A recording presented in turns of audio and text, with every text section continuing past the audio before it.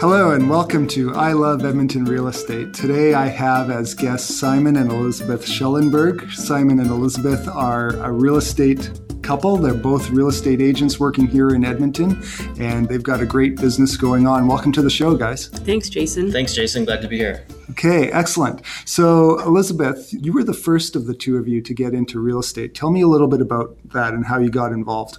Okay. Well, we first got started because we both purchased houses that have basement suites before we were married. And then when we got married, Simon moved into the basement suite of my house with me. And then people were asking us, well, are you going to sell your other house? And we're like, no, we're going to keep it.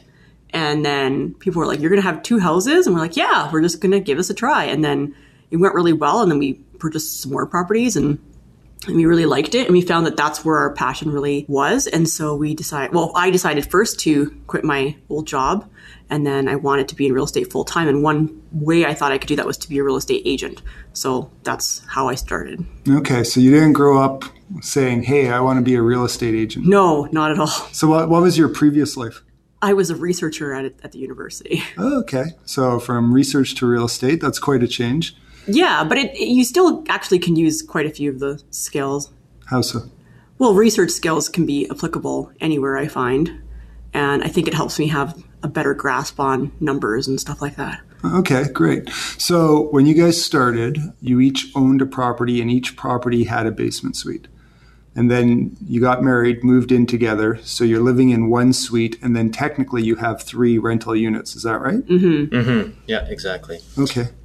Yeah, when I started out, the reason I jumped straight into a house with a basement suite is because I was coming out of university. My financial situation was so tight.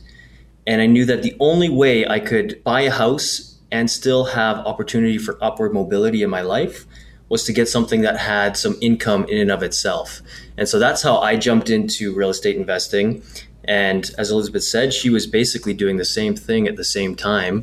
And so we decided to keep one property. And as soon as we were married, boom, all of a sudden we had 3 rental units right out of the gates. And that's been sort of our philosophy. We've done things in a little different way afterwards, but that's sort of been a rental or an investment philosophy that we've maintained since then. Did you each buy a house before you knew each other? We knew each other. We joined an investors group before we got married. We did that together, and then we each had purchased our own investment properties, and I was living in mine. Elizabeth's was strictly for rental at the time. And then we were doing this while we knew each other, but before we were married. And then once we were married, that's when we moved in together, and automatically it sort of grew both of our portfolios at the same time. We doubled our portfolio. Yeah. That's awesome. Yeah. Excellent. So, Simon, tell us how you got into real estate as an agent. As an agent, yes. Like you said, I explained my startup as an investor, but as an agent, I was working at a company that's headquartered here in the city, and I was actually negotiating their transportation contracts.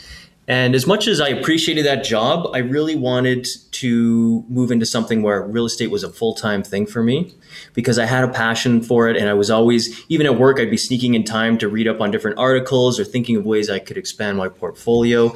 I had a real passion for real estate and investing. And also I wanted to be an entrepreneur as well. And over the years of our investing, we always found ourselves in conversations where we were trying to tell other people the benefits and help them along the way. And I thought, you know what, this is a perfect way to transition and pull all those things together at once, where I have the ability to be in real estate full time. I'm an entrepreneur and I'm able to help people make basically the biggest transaction of their life. And to do all those things at once is sort of the ideal situation for me. And so that's how I made the jump from basically my corporate job to jumping in as a real estate agent. Right. Awesome. Mm-hmm. Now, what people should know is that when you did this, you guys had a brand new son who had arrived on the scene. And so going from, secure salary position to, jumping in 100% commission was obviously a brave step. It's one I'm familiar with. I did the same thing. So yes. I commend you on taking the plunge. Tell me, what is it like for the two of you having a young son and, you're both self-employed, looking after your clients? How do you deal with the demands and the conflicting schedules? Well, it takes a lot of communication. We have to discuss we talk about our schedule pretty much every day, all day. We're constantly saying, where are you going to be at this time? Where am I going to be at this time? And who's going to make sure, because our child doesn't go into childcare. He stays with us all the time. Mm-hmm. So someone always needs to be with him. And then we try to figure out ways that it was easier to take him with us when he was little. It was easy for him to come to a meeting or a home inspection because he could sit or be carried for 3 hours.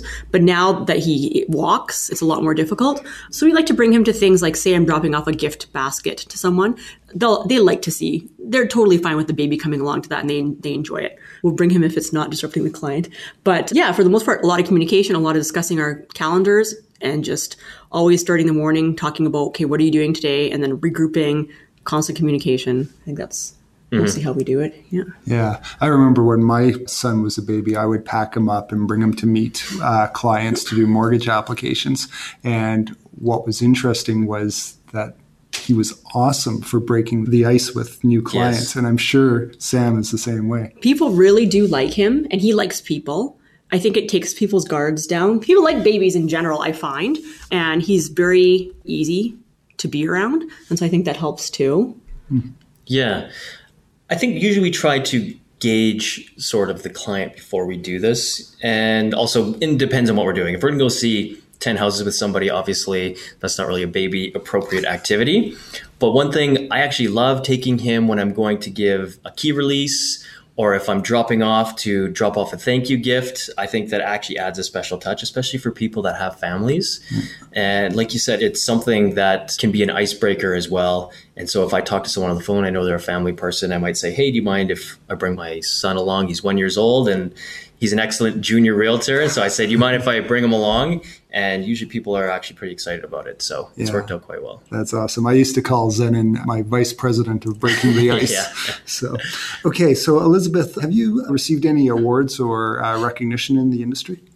Yeah, I have received a few awards. In my first year, which was 2014, like first full year of being a realtor, View Weekly, which is just a paper here in Edmonton, they do like a Reader's Choice Award kind of thing. And so with that, I won second runner-up for Best Realtor in Edmonton. So that was fun. That was just with votes from readers. Yeah, it was fun. I got to be in the paper and stuff like that. Yeah. But more importantly, we're part of the Real Estate Investment Network. Like we said, that's where we met you, Jason. So in 2014, I was named top realtor for Alberta North.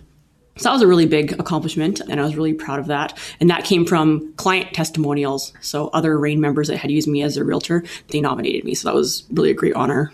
Okay. So obviously, given your personal backgrounds with real estate, I would imagine that one of the niches that the two of you focus on are investor clients. Is that the case? Mm-hmm. Yeah, I'd say that's the case. It probably works out to almost a 50-50 balance in terms of home buyers and people that have an investment purpose in their purchase. So, but 50%, to be a realtor and have 50% of your clientele working on investments is most definitely a specialization.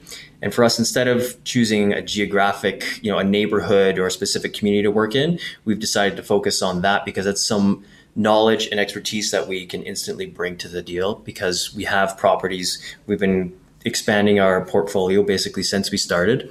So we specialize in investments. We're still residential realtors, but we specialize in investments. And if you really want to get down to something that we're excellent at, it's basement suites because that's what we own. And we've gone through legalization process. We've had some properties that we've owned for quite a few years now. So we're quite experienced in that area. And that's a big benefit that we bring to the table for our clients. Okay. And we're really familiar with building code, people from the city, the permitting process.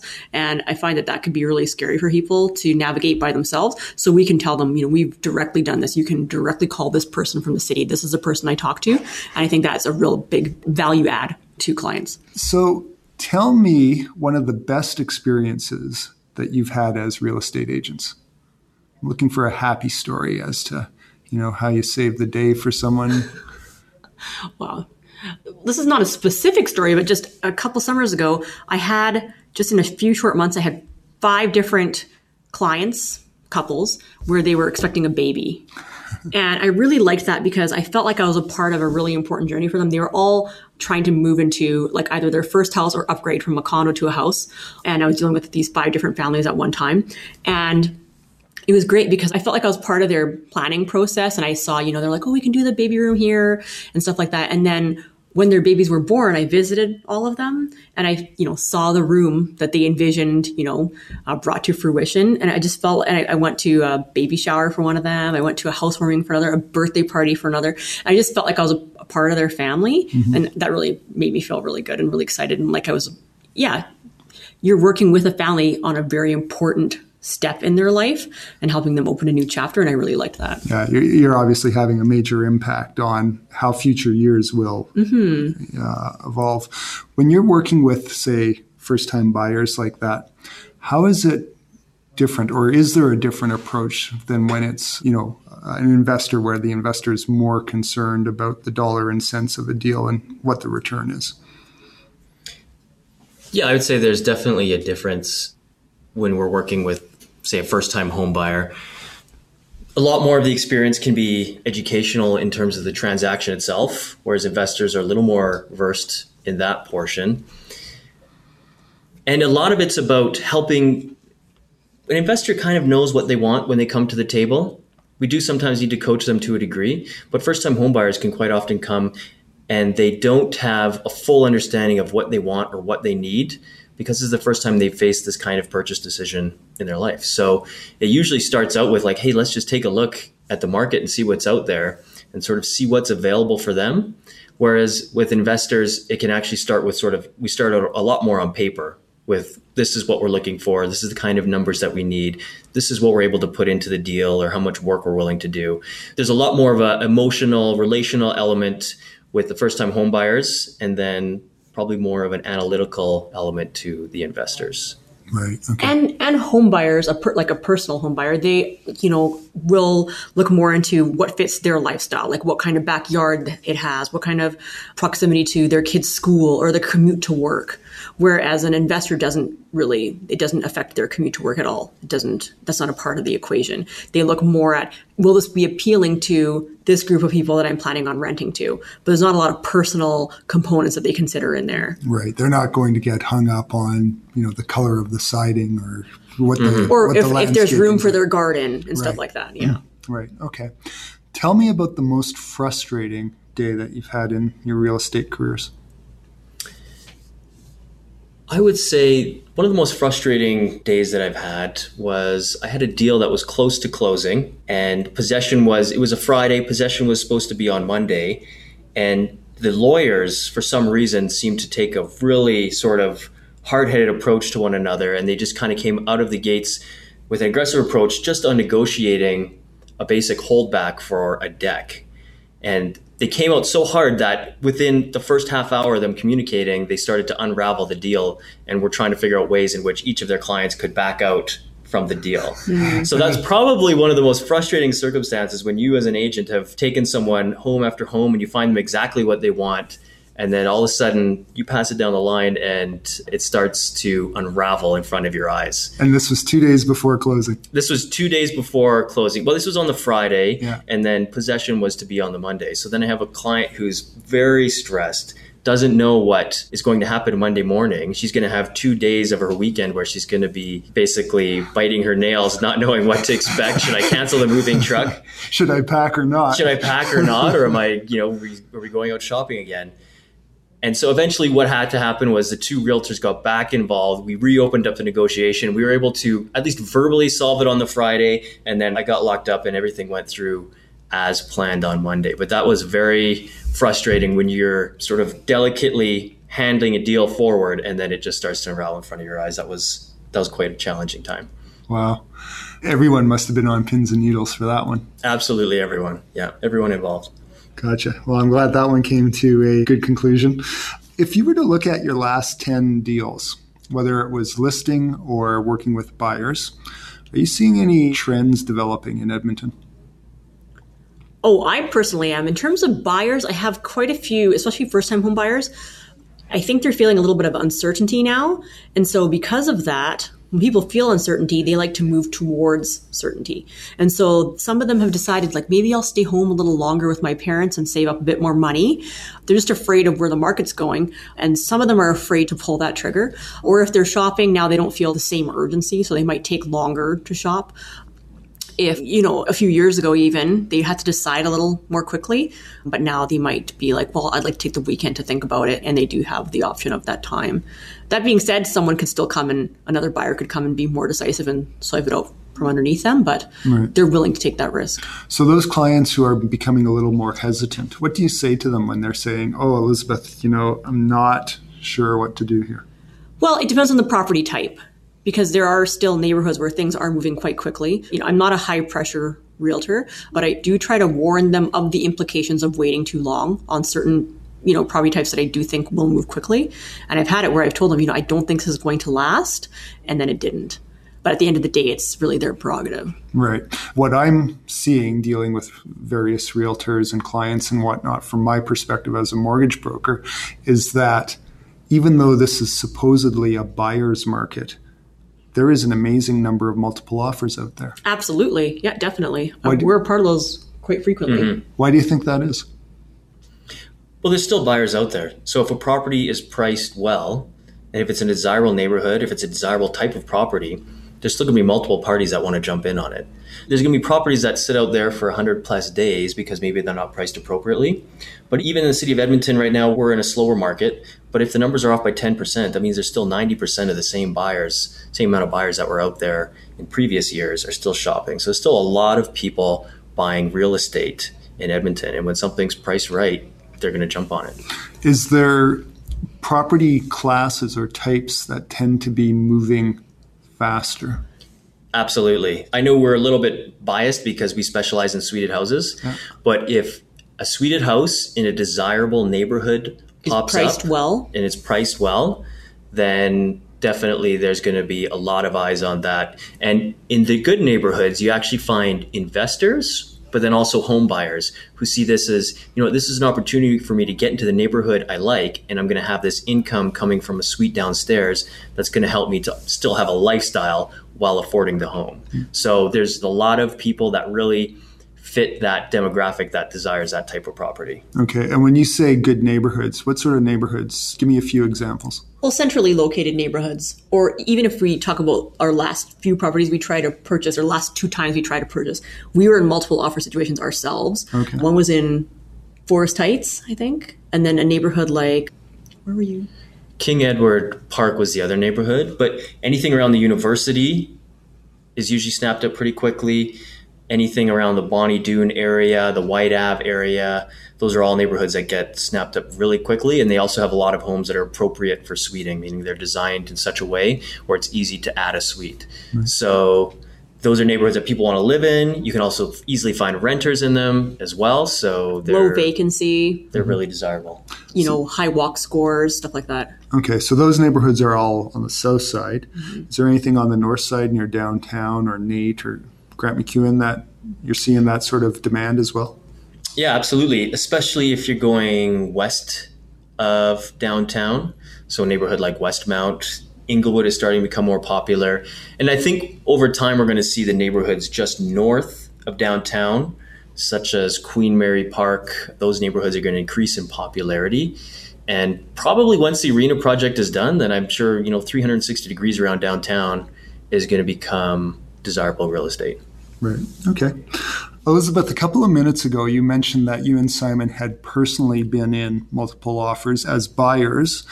Obviously, you end up with clients who find themselves in multiple situations or multiple offers on the buying side of things. How do you approach that type of a situation, or what sort of advice do you give? Okay, I was in a situation recently with a client. They saw this house and it was their first day shopping. They did like it and they wanted to put an offer on, but they found out another person was going to. And so they wanted to just stick to the number that they had in their mind. It was a little bit less than list price. I explained to them the implications of doing that and the fact that we don't know what the other people are going to offer. They said that they were putting as much money as they were comfortable and were okay with losing the house. In the end, they lost the house. And then they decided that they actually said, now we're actually really disappointed. We didn't realize how much we liked the house until we lost it. And now we're going to compare every house to that house. And I was like, oh no, that's not good. But then the selling realtor called us about a week later and said the deal had actually fallen through. And then they were in a multiple offer situation again with all the other people that had, put offers in the first round. And this time they were much more willing to increase the amount. And I said to them, if you win at this amount, will you feel like you overpaid? And they said, this is the maximum amount that we're willing to pay without feeling that we've overpaid. Does that make sense? So I usually ask people, if you don't get it, will you regret not having gone higher? And if they say no, then you know they've reached the amount that they're willing to pay. If they say yes, then you know that maybe they should put a little more.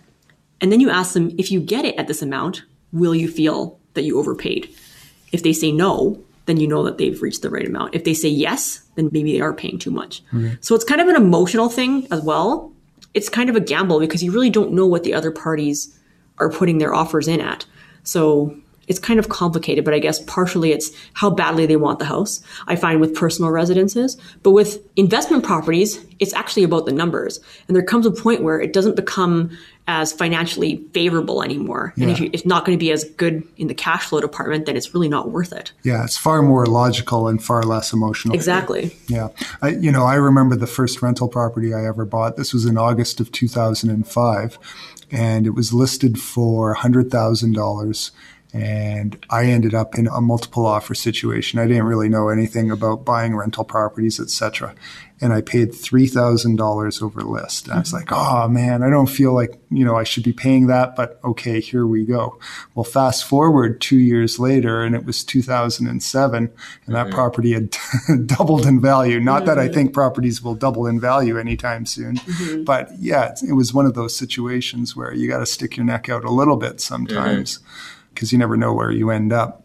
Okay, so we talked about what it's like to be the agent on the buying side of a multiple offer situation. Simon, tell us what it's like when you are the listing agent and you've got at least 2 offers coming in on your client's home.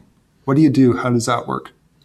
If I've got a hot property listed and I know that it's going to draw a lot of people in, it's best to, even though you're excited when you receive that first offer, if you're still getting a lot of traffic through that property, you need to make sure you have the patience to sit back and wait and let it play out to make sure that you flush out any other potential offers out there. Because that way, the more offers you get, the greater potential you have to get the highest price for that property. Now, does the highest price always win the day? Not necessarily. And this is sort of a note to people who are on the buying side as well. There's other elements that might be very important to the person selling the property, and that could be possession date. It could be maybe they need a sense of security from a larger deposit. I was in a situation where my client offered more money than the person who eventually got the house. And I'm friends with that agent. So I asked them, I was like, how did you get it for so low? And they said they had 0 conditions. And so the person, they valued just the peace of mind of having it done with than having to go through the due diligence period and the condition period. And so they knew if I just sign right here, this house is sold. It was worth more than the money to them. Under what condition would you tell a client that it was okay to write an unconditional offer? I would never tell my client to write an unconditional offer. Like I said, at the end of the day, it's the client's decision. I would never recommend that. To me personally, no property is worth it. I'm working on a deal today where the client, for unknown reasons, wrote an unconditional offer. The client's strong, but no matter what, the property still is part of the deal and the lender looks at it. And now we're asked to do an appraisal on this property. If the value comes in, say, $10,000 lower, now the client's stuck. So what's your take on realtors or, your peers who, don't necessarily give guidance to clients to just have that financing clause in there for no other reason than to act as an escape clause? I just feel like nothing's a sure thing. I mean, there are certain properties where there's a Schedule A attached, right? And they actually say all offers must be unconditional. And I explained that to my clients. And I don't tell people to do anything that I wouldn't do myself. And I just would never do it. So maybe I don't know, maybe I'm not telling them the right thing, but I just personally think it's too big of a risk. Yeah. There are some specific circumstances where it does make sense. If you are an all cash buyer, you're not concerned with the financing. And if you are going to demolish the property, or if you're experienced in construction and you know that you are going to tear that house apart and basically be rebuilding it anyways, then there can be advantage to go in with an unconditional offer, knowing that you're going to do all the work anyways.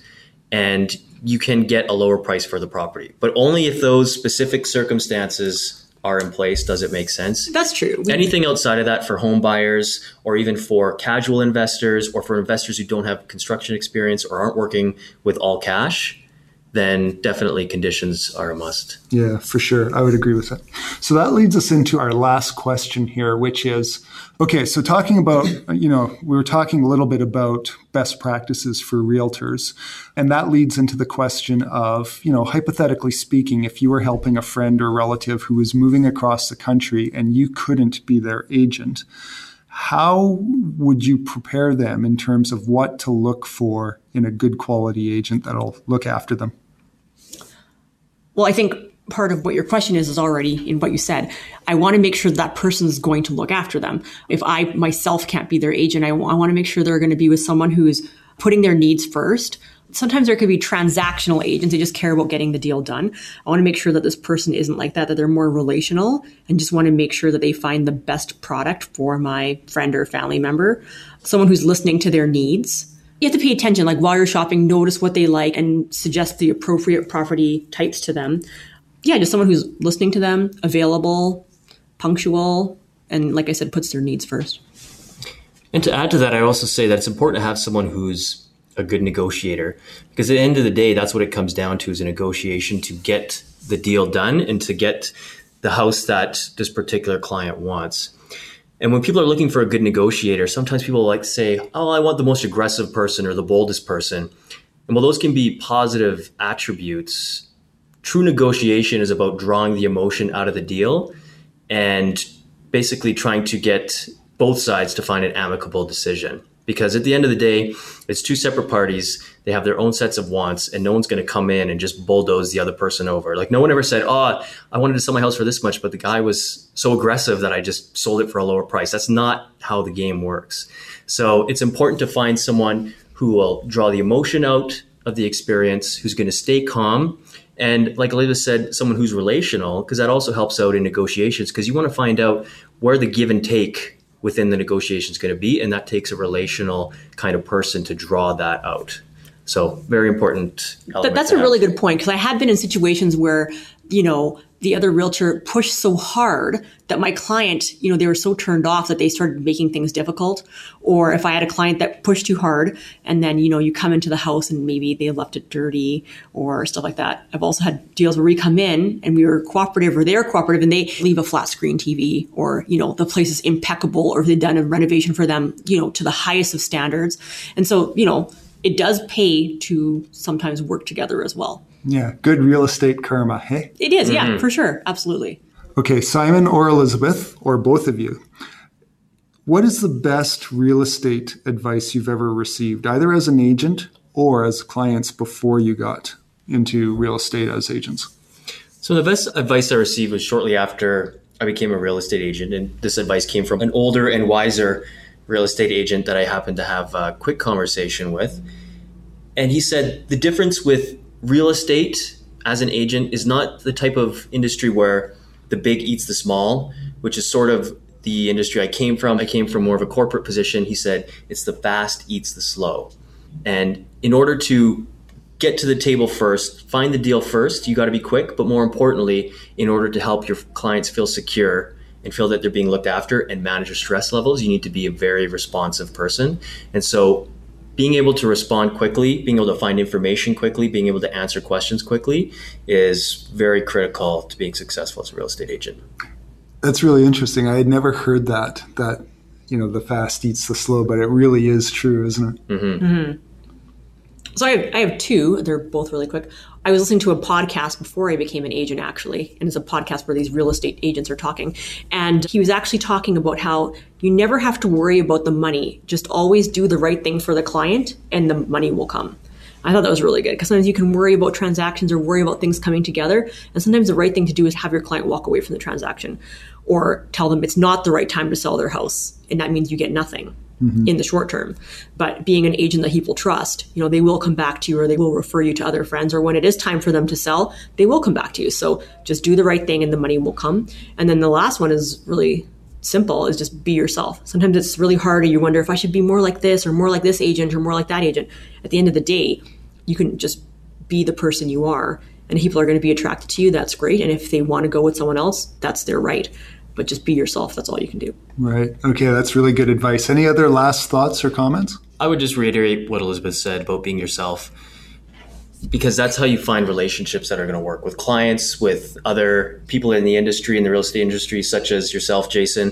If we're able to be ourselves and then form the right relationship from that point forward, then you sort of got the right foundation. So I think that was a great point by Elizabeth. That's critical. Yeah. I mean, I've always taken the opinion that, yeah, it's great to be paid today, but the true value of your job and your profession and business is the recurring and referral business. There's far, far greater value in there. So Absolutely. Okay, Simon and Elizabeth, thanks a lot for joining us on the show. I hope you guys continue to rock the year and have an awesome finish to the second half of 2016. Thanks for having us. Thanks, Jason. It was a lot of fun.